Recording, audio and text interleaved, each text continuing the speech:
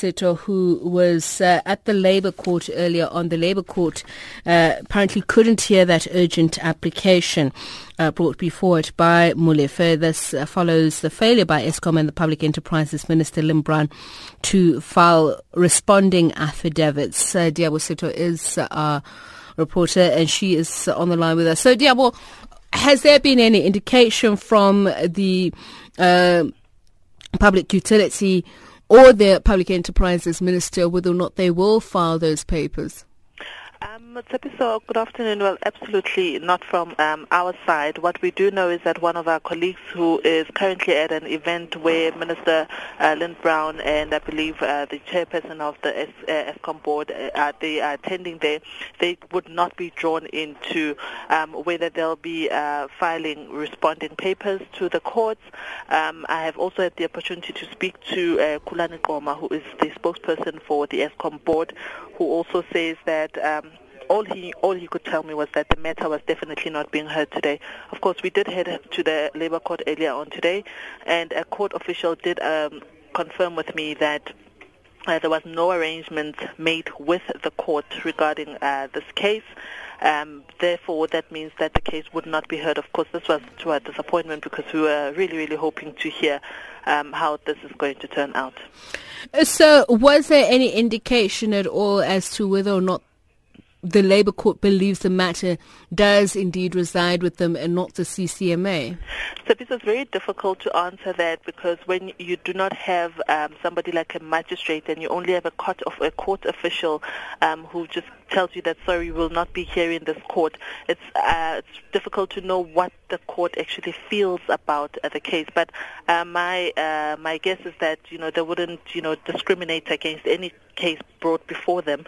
They would hear it and the merits that come with it. Okay.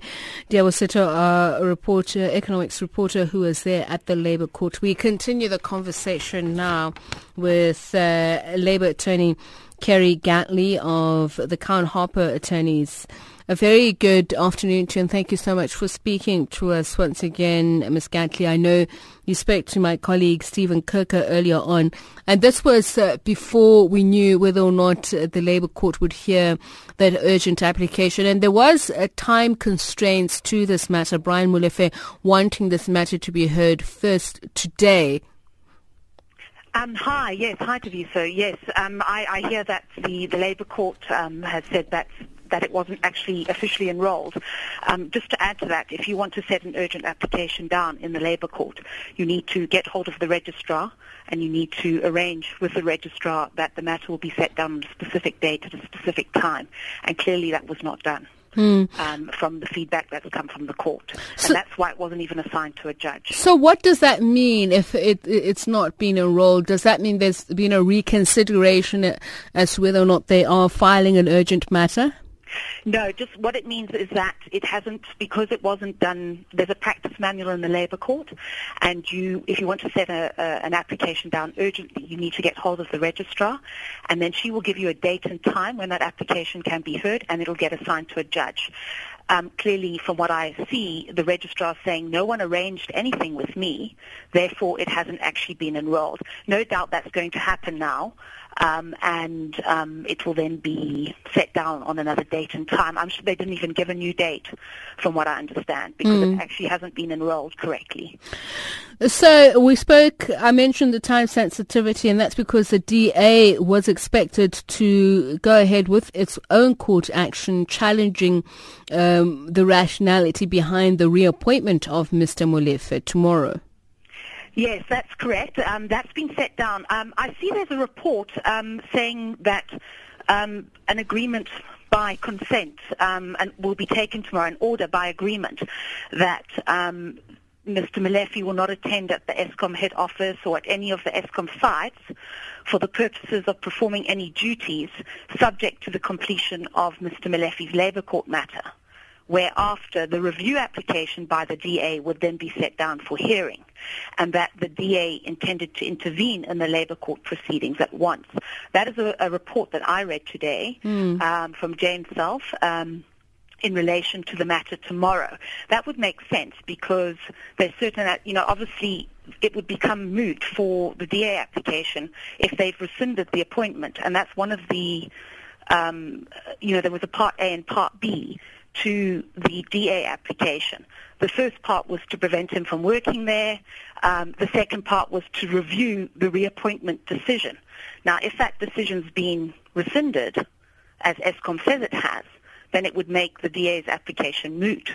But because Brian Molefi's brought an application to the Labour Court saying he needs to be reappointed, and his matter dealt with because he needs to be back at Eskom in order to deal with the DA application. That was one of the allegations he made in his papers. So this agreement is understandable because they're basically saying let the Labour Court hear his application in relation to his challenge to the rescission of these decisions that were taken and his dismissal before we then proceed with the review application. So that makes sense. But then would the Labour Court ruling have any implication for the DA case? And they say they intend to go ahead with it whether or not the Labour Court rules in his favour. But should the Labour Court rule against him, would it still necessitate them going to court to say the decision was irrational? What is the end game, basically? Well, I think, my understanding is that the DA application, the relief that they're seeking, is they're asking the court to review and set aside the reappointment of Brian Molefi on the basis that it was irrational.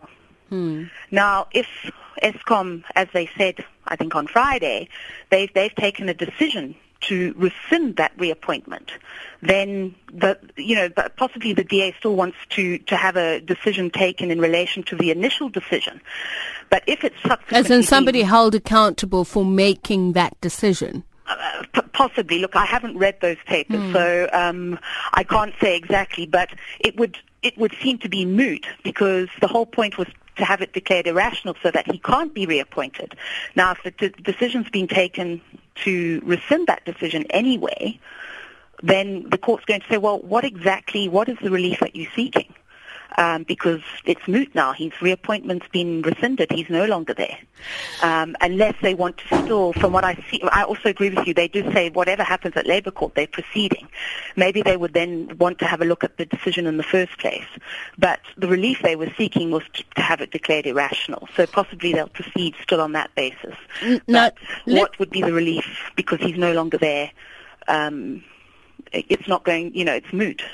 Now, let's look at Brian Molefi's challenge. And I'm just wondering if you can possibly speculate how far in the court will be asked to interrogate the matter of whether or not he was indeed retired, he resigned, or what the actual nature of the action before his appointment was, because he's not saying the board cannot fire him because it's illegal, but the decision did come from the interministerial level, committee level, which also included the Public Enterprise Minister. Yes, I think my understanding of his challenge to the Labour Court is he's saying that he didn't resign. He took early retirement, and that was an agreement with Eskom, but that seems to have been a mistake. And therefore, his original contract stayed in place. I'm not quite sure how he's going to deal with the fact that he took up another position during that time as a minister, if his original contract was still in place.